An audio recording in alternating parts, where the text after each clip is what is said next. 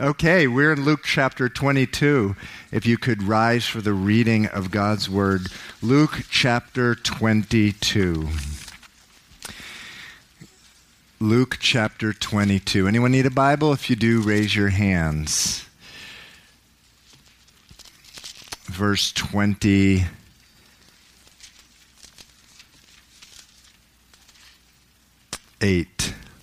Luke chapter 2, verse 28 says this. It says, "But you," this is Jesus speaking to his disciples, "but you are those who have continued with me in my trials. And I bestow upon you a kingdom, just as my Father bestowed one upon me, that you may eat and drink at my table and in my kingdom, and sit on my thrones, judging the 12 tribes of Israel." And the Lord said, "Simon, Simon, indeed Satan has asked for you, that he may sift you as wheat. But I have prayed for you, that your faith should not fail. And when you have returned to me, strengthen your brethren." But he said to him, "Lord, I am ready to go with you both to prison and to death." Then Jesus said, "I tell you, Peter, the rooster shall not crow this day before you will deny me 3 times that you know me." Let's pray. Father, we thank you. It is your word that builds us up, and it's true that your people are destroyed for lack of knowledge. And Lord, we pray that you would build us up in that knowledge today, Lord, that we would go out this week and be able to give Christmas cheer, Christmas glory, Christmas joy to the world around us, Lord. That's what we want to do. We want to glorify your name. Please do that in and through us this morning. In Jesus' name, amen. Okay, you may be seated. Jesus has had these guys, these 12 apostles, for 3 years. He is so deeply connected with these guys. We spent some time in verse 15 last week where Jesus is about to have the Last Supper with them, and he says, with fervent desire, I have so much wanted to break bread with you, he says in verse 15. And John chapter 13, it's a parallel of the same account. Right before the Lord's Supper, John chapter 13 says, right before eating with them, it says, he loved his own and he loved them to the end. And so he has this Passover feast with them, roasted lamb with bitter herbs. And at the end of the dinner, he broke the bread and gave it to them, saying, "This represents my body, which I give to you." And then he gave them the cup, and he said to them, I give you this cup. It represents the blood that I give to you. And so then he says a shocking thing at that point. He says, "But someone at this table is going to betray me. Someone at this table is going to betray me." And in verse 23, the disciples start to question themselves about which of them would do such a thing. But somehow the conversation takes a twist and turns around. And in verse 34, they start arguing who is the greatest among them. Who is the greatest? So it began with, betray Jesus, betray him? Could that be me? No, I would never do that. It must be you. Yeah, it's not me. Listen, I'm the greatest. I'm the greatest disciples Jesus has. No, you're not. I am. You? No way. That would be me. And so it turns into this crazy argument. And you know, we realized, though, when we read it with each other last week, that really, the Bible says when we read the Word of God, we're reading into a mirror. And we're just seeing what's in our own heart. That's in our own heart, the Bible says. And Jesus interrupts the argument. In verse 25, he says, "Listen, the kings of the Gentiles exercise lordship over them. In other words, in the world, it's all about who's king of the mountain. Out in the world, it's all about who's king of the mountain. Who is higher, who is better, who has more influence, more power, more people under their control, more people serving them, more people at their beck and call. Who deserves the most respect? Who can get the most respect in their life? That's what he says to them. But then he says, but not so with you. The world's all about respect. Oh, how often I hear that. But then he says in verse 26, but not so with you. With you, it's not going to be all about respect. Rather, the one who is greatest among you is the one willing to take the lowest place. In John 13, it says at this point, he actually gets up, takes off his outer robes, he has nothing much more than a loincloth, gets down on his knees, and he washes their feet. And the lowest of the lowest of the lowest servant, that was their job. And here, Jesus, the Lord of the universe, is doing that. And then it says there in verse 27, it says, for who is greater, the man who sits down at the table or the man who serves the one sitting down at the table? It's the one who sits down at the table, right? Isn't that what the world thinks? Of course. But then he says, but I am among you, not over you. Notice how it says that in verse 27. He says, but I am among you. Doesn't say I'm over you. He's our Lord, but that he's saying here, the lesson here is, I am among you as one who serves. So you may have thought that he may have just been getting started at this point, just warming up. I mean, come on. They had just been arguing about who is greatest, so he's going to go get them now. Get them, Jesus, get them. This type of thing. After being with him for 3 years, they're arguing about this. Surely he's going to ride this one for a while. But no. Instead, he lays on the grace big time. In the most over-the-top way, grace. Verse 28. He says, but you are those who have continued with me in my trials. But you are those who have continued with me in my trials. And then it says, and I bestow upon you a kingdom just as my Father bestowed one upon me, that you may eat and drink at my table in my kingdom and sit on the thrones judging the 12 tribes of Israel.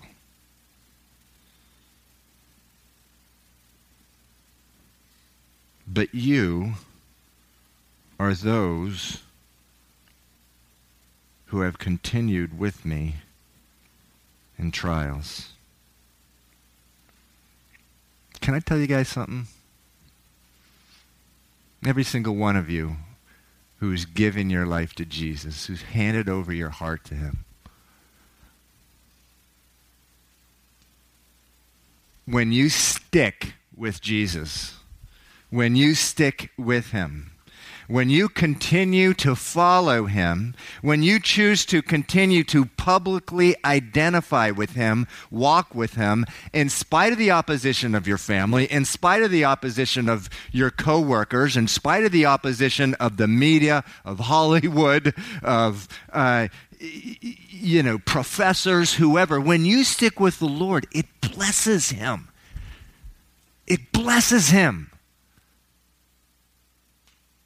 But you have continued with me in my trials. It blesses him when the whole world is mocking him, and you stick with it. Is that a strange thought? You can bless God? You can.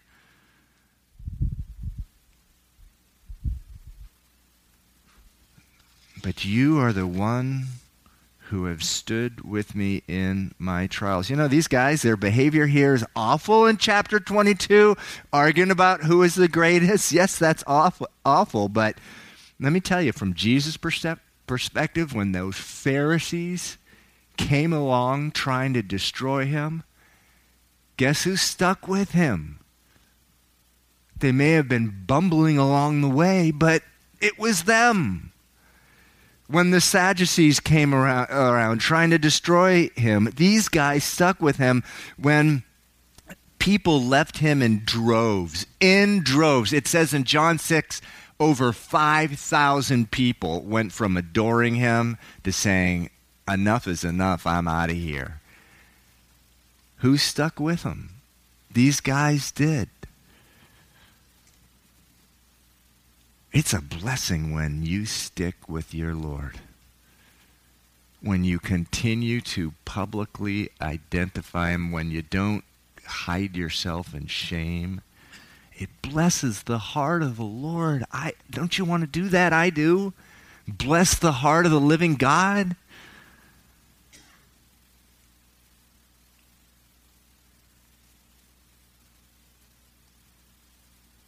Verse 29.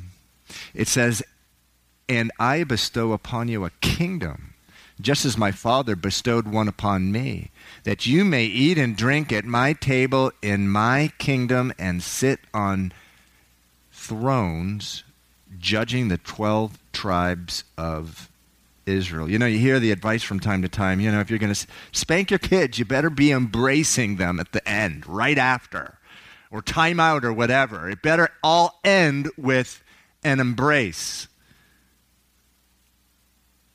A smart psychologist at Harvard or wherever, Stanford, Princeton, didn't make that up.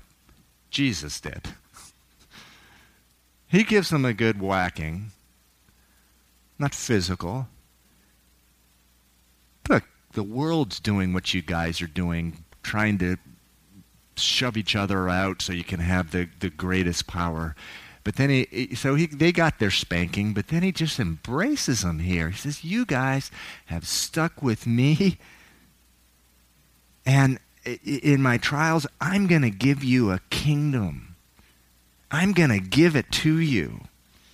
You know, this is a reference to his return. He would return. He would establish a kingdom on earth. That life one day will look and feel very different than it does today. Isaiah chapter 11 says, the earth shall be full of the knowledge of the Lord as the waters cover the sea.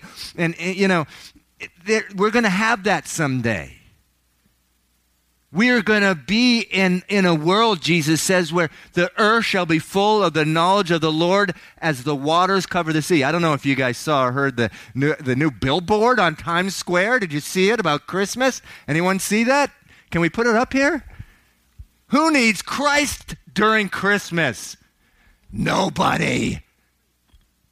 Atheist.org. We're not going to have any of that when Jesus comes in and returns. Now, you can take that off. We don't want to look at that very long. But listen, rather than getting angry, and there's a time for righteous anger. Let's do the same thing Jesus did. Let's embrace these people. Let's pray for them. Let's intercede for them.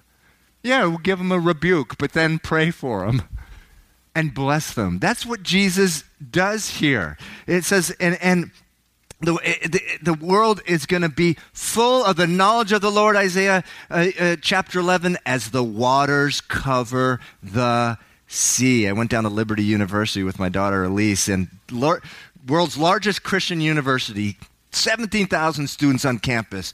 Christ is everywhere you go. Jesus, everywhere you go. It's right there. And it's warm and it's rich. The Bible says when he establishes kingdom, it's going to be like that. It's going to be like that. But then in verse 30, he says that in this kingdom, these 12 apostles, actually it's not going to be including Judas, someone's going to replace him, but they are going to, we're not sure exactly what this means, but there's going to be some continued form of human government, and they're going to have a role. So you would have thought, in light of their awful behavior, you would have thought he would have kept a secret for a while or chosen some other time to tell them. Put them in the penalty box a little while. Jesus, come on. But no, that's not what grace looks like. It's not what grace looks like. That's why grace is so powerful. It's often given at the most unlikely, undeserving times. And let's not forget, your life is, it's not all about receiving grace, it's giving it out. And listen, you need to do this. You need to dispense grace in a shocking way. I know with my kids, I've taught them this kind of thing, like from time to time, we'll have a waiter or waitress that's just awful. Speaking of New York, let's just beat up on New York for a while. And they post those those billboards. So we're in New York, and we have a waitress. And we say, so where are you from? That's so rude. That's none of your business. That's what this woman said to me. It's none of your business. And I hate when people ask that. And here's your cold eggs. This type of thing. And I said, oh, man, this means I have to tip her 50%. And my kids are like, no, don't do that. Don't do that. I go, yes. And so we tip her like 50, 60%. And we get out of there. And they're like, that's just going to encourage her to do that next time. No, grace doesn't do that. That's not what grace does to people. Grace transforms them. We have this, living up in Mission Hill, we have this neighbor, man. For the first few years, she would call us and just be filling our ears with obscenities and for the most craziest reason, we just graced into her favor. Sent her cakes, mowed her lawn, shoveled her sidewalk.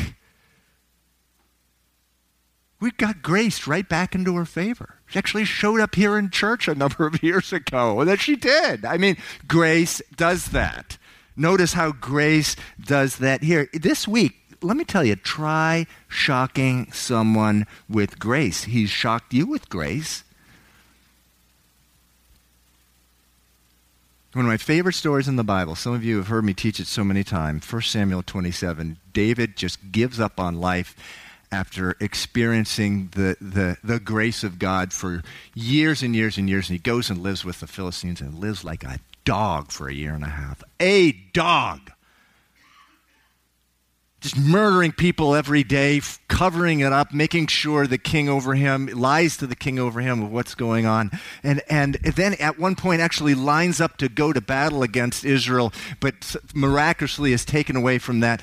Goes back to his village, which was given to him. The whole thing was burned to his ground. Every possession was stolen, and including his wives, all gone. Whole chapter never mentions a thing about prayer. Never nothing even about God. This is David. He wrote no Psalms written during that period. And it says, though, there that when the people were about to stone him, this is what it takes sometime to get us back to the Lord. He turned and took strength in the Lord. And the Lord sent him after the Amalekites who had stolen everything he had. It says nothing was lost. Nothing was lost. He got everything back. But the most outrageous thing, one of the most outrageous pictures in grace outside the cross is within a few days, God made him king. Read it for yourself, the last few chapters of 1 Samuel. God's not going to raise people up into position until they know and understand the grace of God so they can dispense it. And he's given grace to you for you to give it out as well in the most outrageous way. He pours on the grace here. Verse 31.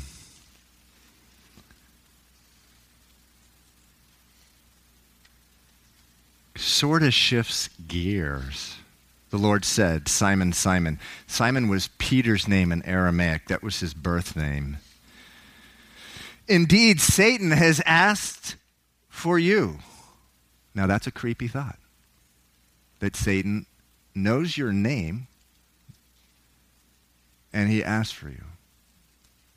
That he may sift you as wheat, but I have prayed for you, that your faith should not fail, and when you have returned to me, strengthen your brethren.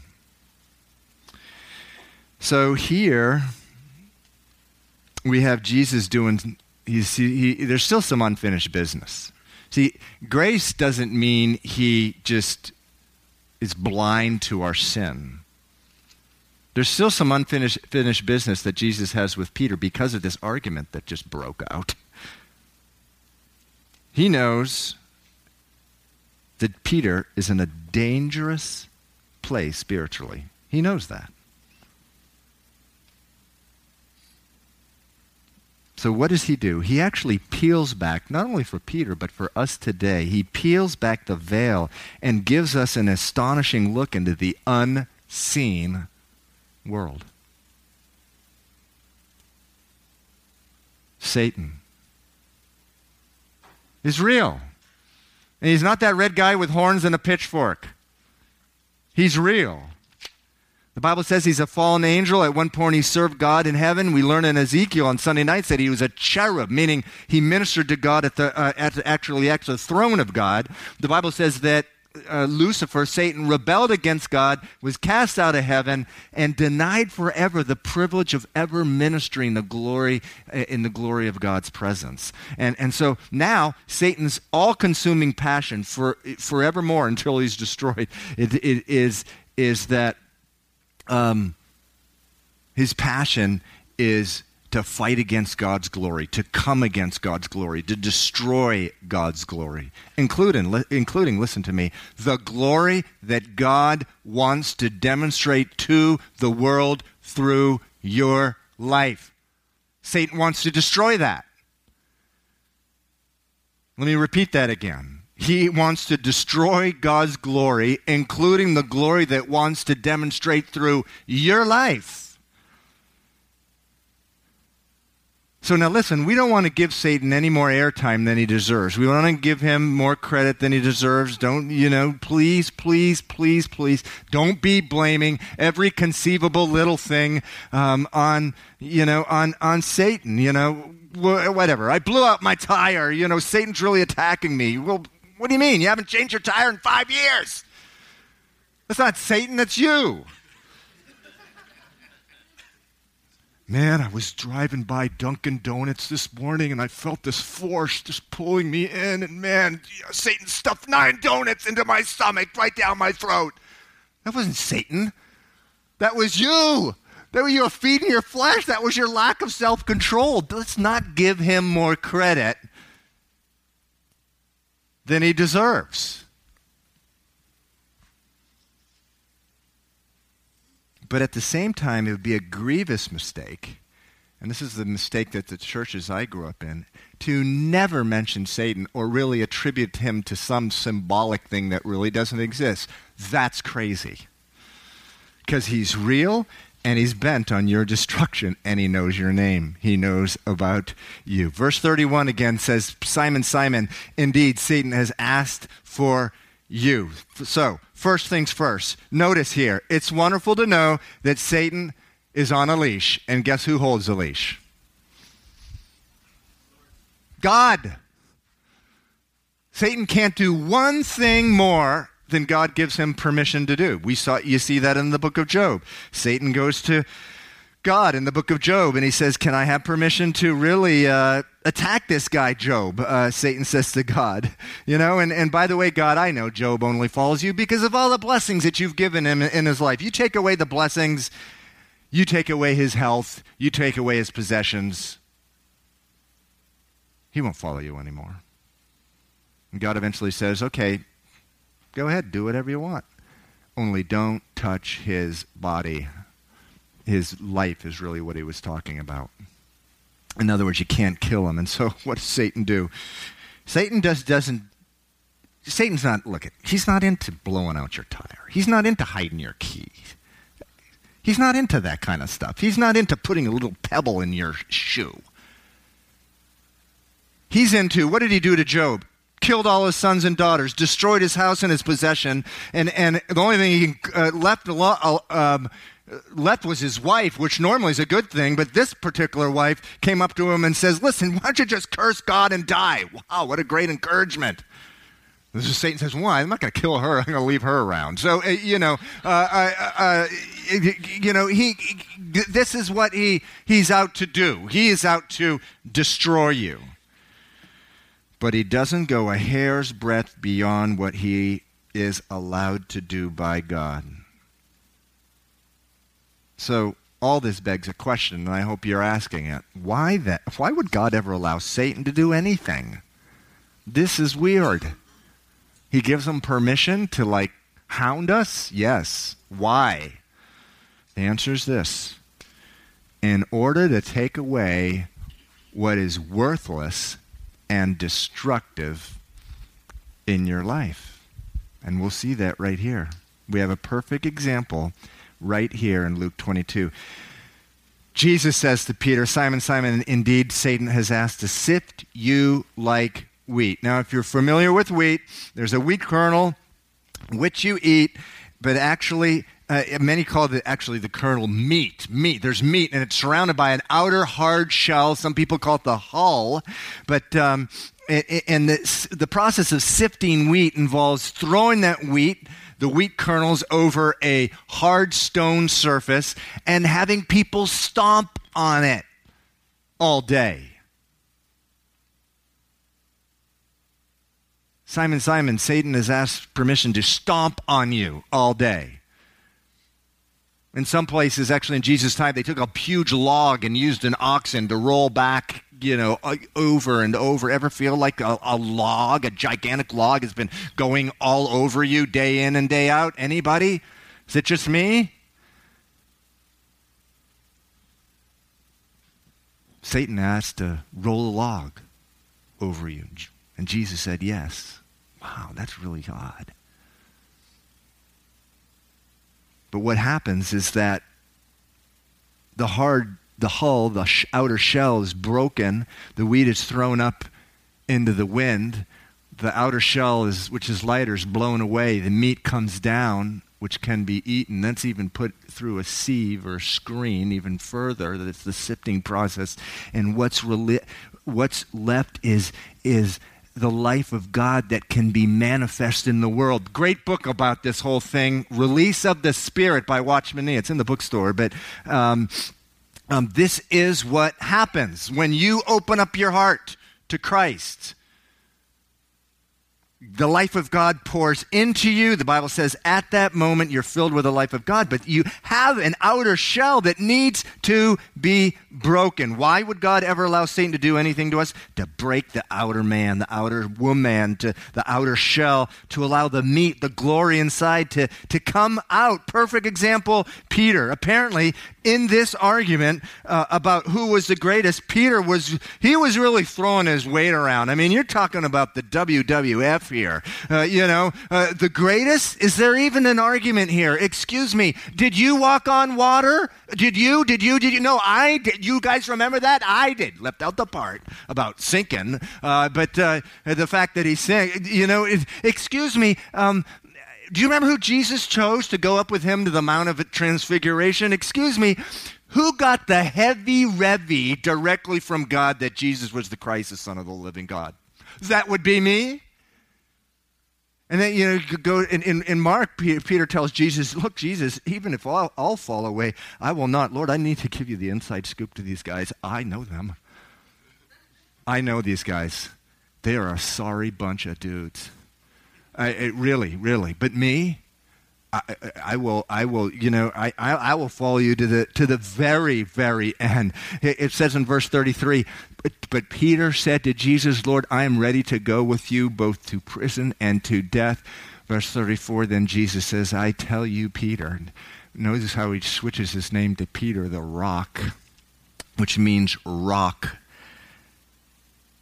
The rooster shall not crow this day before you will deny 3 times that you know me. Peter's going to fall big time. He's going to wind up denying Jesus 3 times. He doesn't just deny him. At one point, he spectacularly denies him. At one point, a little girl comes up to him and she says, wait a second, I know you. You were with that guy Jesus. I saw you with him. It says that he actually called down a curse upon himself. I tell you, I don't know him, and if I'm lying, let me go to hell. Let me be damned. Let me be accursed. Now that's a fall for you. That is one hard fall. Not good. Satan sees the weakness in Peter and wants to go after him. Jesus says, Simon, Simon, Satan has asked to sift you like wheat. Notice, God knew before you failed that you were going to fail. When you fall flat on your face, it's not a surprise to God. He knew it was coming. And not only that, notice, he warns you. Don't be coming up to me and said, I fell into this big mess of a sin. Can't believe it. It just happened. No, it didn't. God warned you. He sends out warning signs. He warns us, but it wasn't a surprise to the Lord. It's not a surprise to the Lord when we fall flat on our face. We're thinking, oh no, I have to go tell God. Oh no. Oh. Well, let me tell you, God knew about it long before it happened, but listen, he tenderly warns you. Simon, Simon, Satan has asked to sift you like wheat. But he also says, and this is just as the grace of God, but I am going to pray for you. I have prayed for you. So important that you spend time alone with God, reading his word and listening to him. Listening to him. Verse 32 says, but I have prayed for you. I am praying for you.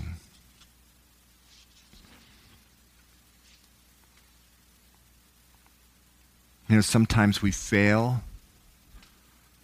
We fall big time. We feel so alone. God is 1,000,000 miles away, and he is just shut down. We can't feel him. We can't hear him. We can't experience him. Listen to this.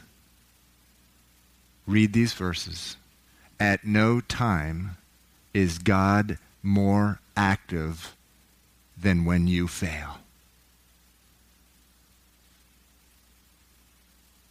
Jesus said to Peter, I have prayed for you. And it can just as well read, by the way, it could just as well say, I am praying for you. For what? That your faith does not fail. Now, is Jesus' prayer for you effective? 100% of the time. The minute you exercise your faith, which the Bible says is a gift of God, it will never leave. Why? Because the Son of God is praying for you that it won't fail. And the Bible says the effective prayer of a righteous man availeth much, but the prayer of a perfect man is always answered. And at the time of your failure, Jesus' prayer is effective. Look at the rest of verse 32. It says, and when you have returned to me, not if you return to me. When you have returned to me, strengthen the brethren. So we don't hear as much about this, but here's some 2 verses that I want to share with you about how Jesus never stops praying for you. And we learn today, particularly in times of failure, it is Christ who died, Romans 8:34. and furthermore is also risen, who is even at the right hand of God, who also makes intercession, which means prayer, for us. Hebrews chapter 7, real simple. Jesus always lives to make intercession, prayer, for us, for you. This is what the Bible teaches. Behind your failure, God is always at work. He's praying for you, and his prayer never fails. The prayer of Jesus Christ for you never fails, ever. He's the perfect man, and he's the Son of God. He's the God-man. Our problem is when we're trying to come out of failure or some big sin or loss in our life, we have this idea it's up to us.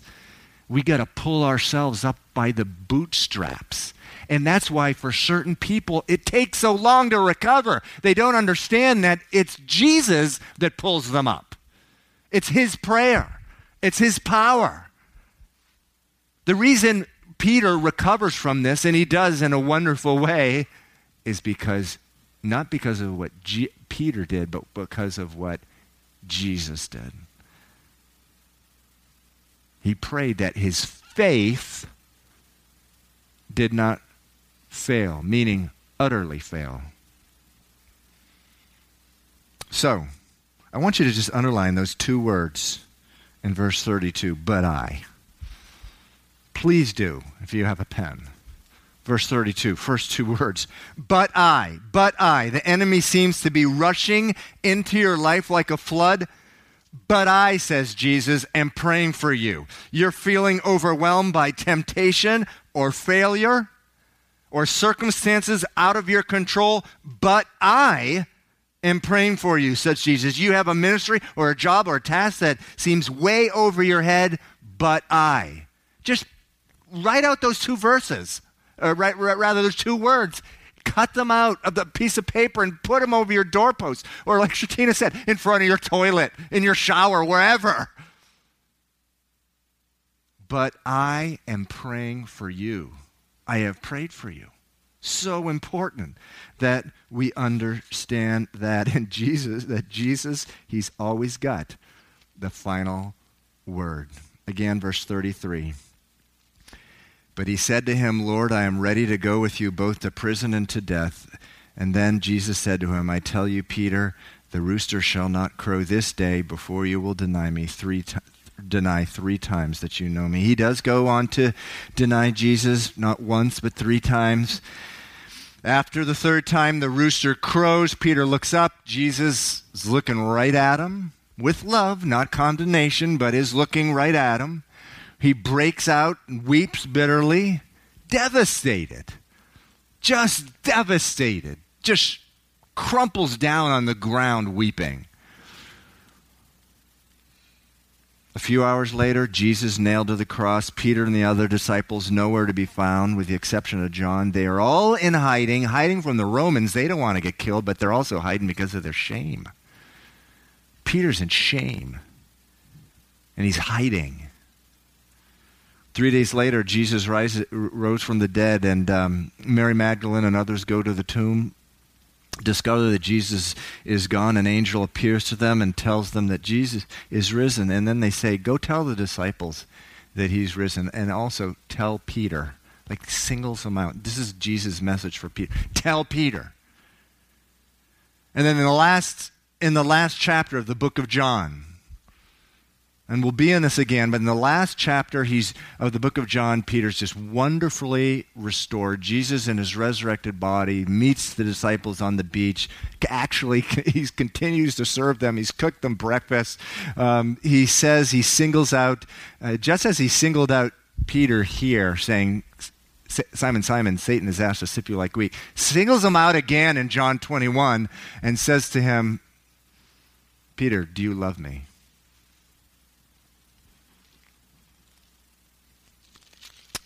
And Peter says, of course. Of course I love you.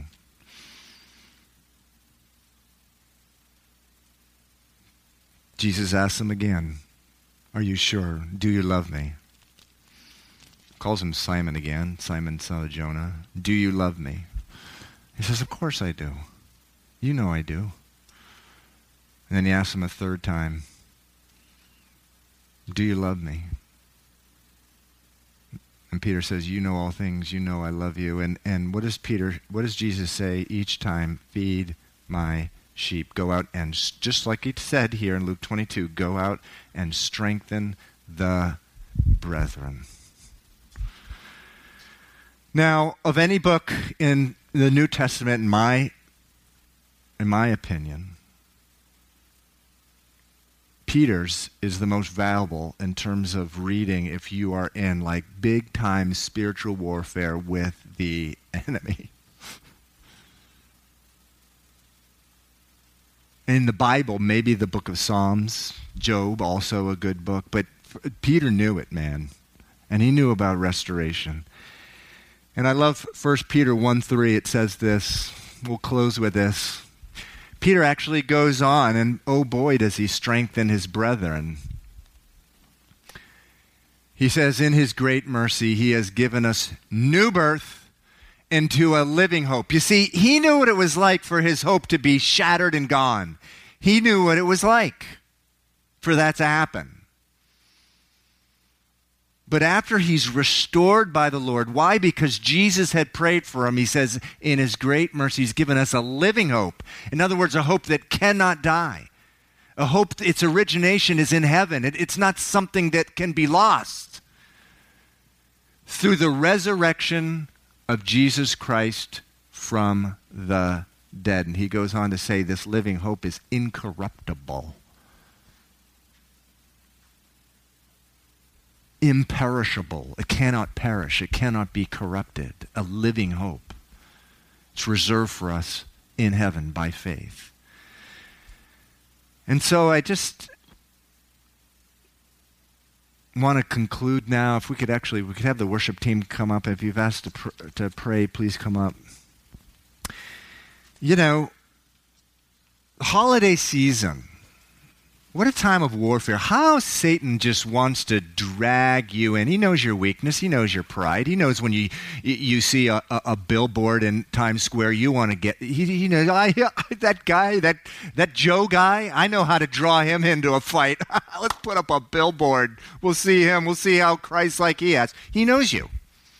He knows what's going to draw you in.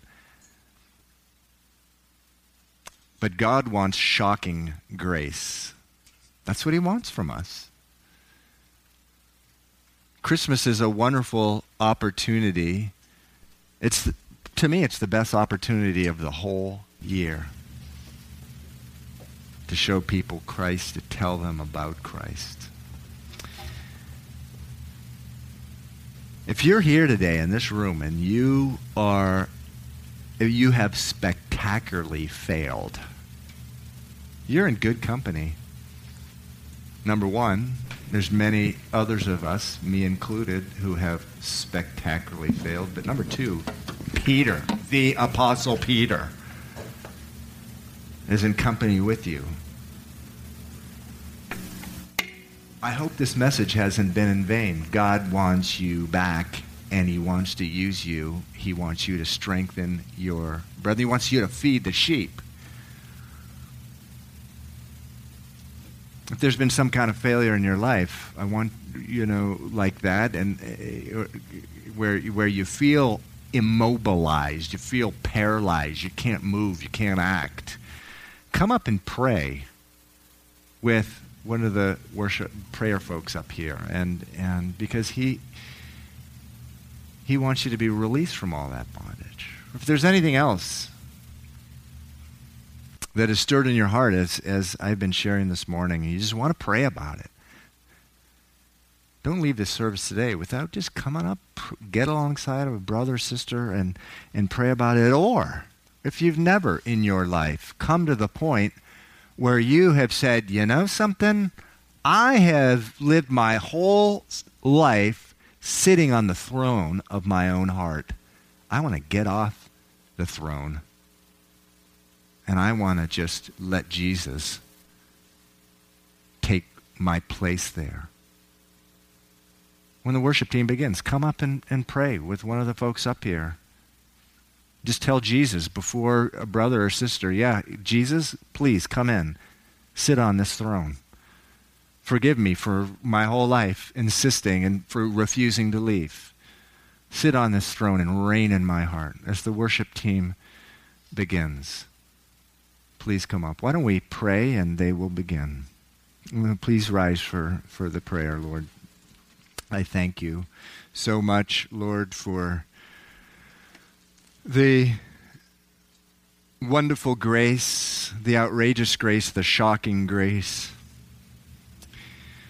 that you're always pouring on us. We thank you, Lord, for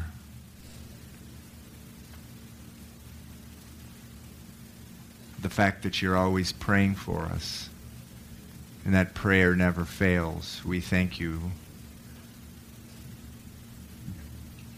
for building us up in grace. Father, in the name of Jesus, I just pray for every man and woman and child in this room, Lord, that you would release them to their families, to their neighborhoods, to their job, to their school, to share the wonderful Christmas story about how God, man, came into this world and lived a perfect life for them and then died for them, that they need not go to hell to suffer in torment, but that Jesus did that for them, and then he died for them, and then he rose from the grave to pour out new life. And Lord, that our lives would be a reflection of that message as well. And do that for me, Lord, as well, I pray, and all of us here. In Jesus' name, amen.